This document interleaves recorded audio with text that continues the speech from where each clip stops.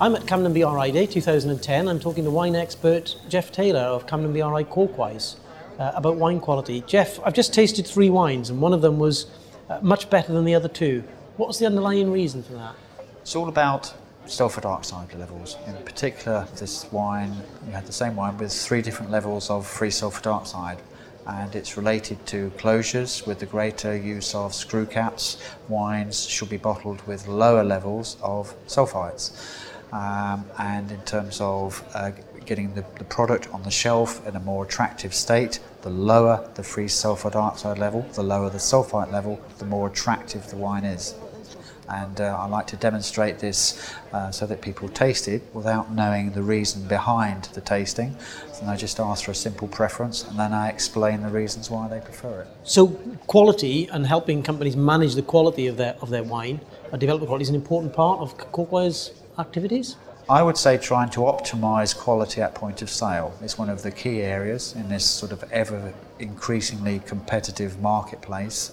If your wine can have an added advantage, being more attractive on the nose and on the palate, then that is an advantage.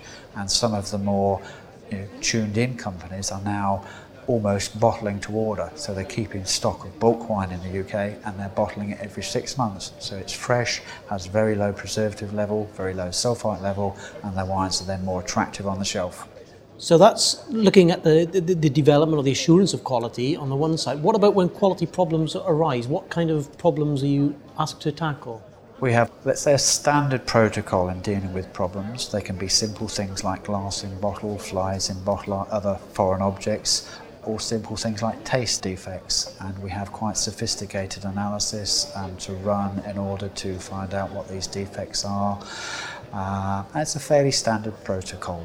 Generally, wine faults can be put into various categories, and once you have experience of where these categories are, you can target analysis a particular way and provide a cost-effective service to customers so that they don't get 40 tests, only one of which is relevant. They get a targeted approach. So it's a more cost-effective approach to the customer, which long-term is good for customer relationships. And the tests that you do then provides them obviously with information that can allow them to resolve the problem sometimes, or is it a prevention from it happening again? Combination of things. There can be occasions where a wine can be treated and rectified. If it's a bulk wine, that's a fairly simple solution. There can be occasions where it's already bottled. If it's worthwhile, if the price has a premium, then the wine can be disgorged, treated and then rebottled.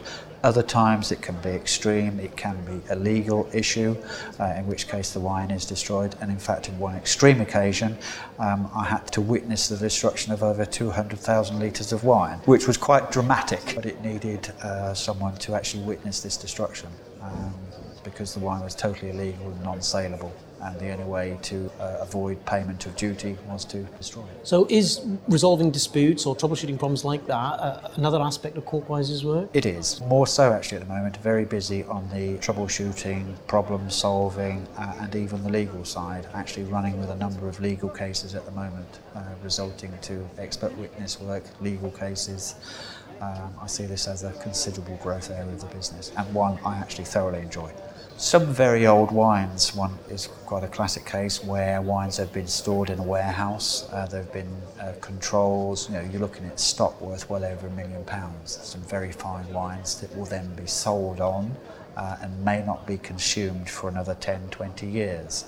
Now, one importer is alleging that the value of his wine has been impaired because the temperature of the warehouse got too hot. Quite a difficult question to resolve, but he's put in a claim to insurers, and it's our job to try and defend the warehouse. So it's quite a challenging case. So it's a mixture of wine knowledge, wine expertise, quite a lot of detailed analytical chemistry to buy and build up parameters. There are age parameters, there are oxidation parameters you can look at, so it's quite a nice case. In fact, the last legal case I got just after Christmas was 850 pages of legal documents, which I'm still ploughing through. So that's a seriously big case. Whilst the analysis is obviously a very important part of the work you do, it's having the context of the whole production and the history of product and understanding the trade. Absolutely. I was a production manager for many years, I was a winemaker for many years, so I can bring a lot of things, and I'm a chemist. as well. So I bring a lot of things to the table. So I call it, in many ways, a holistic approach to wine, whereas I look at the whole package. It's not just the liquid in terms of a chemist, it's the whole thing.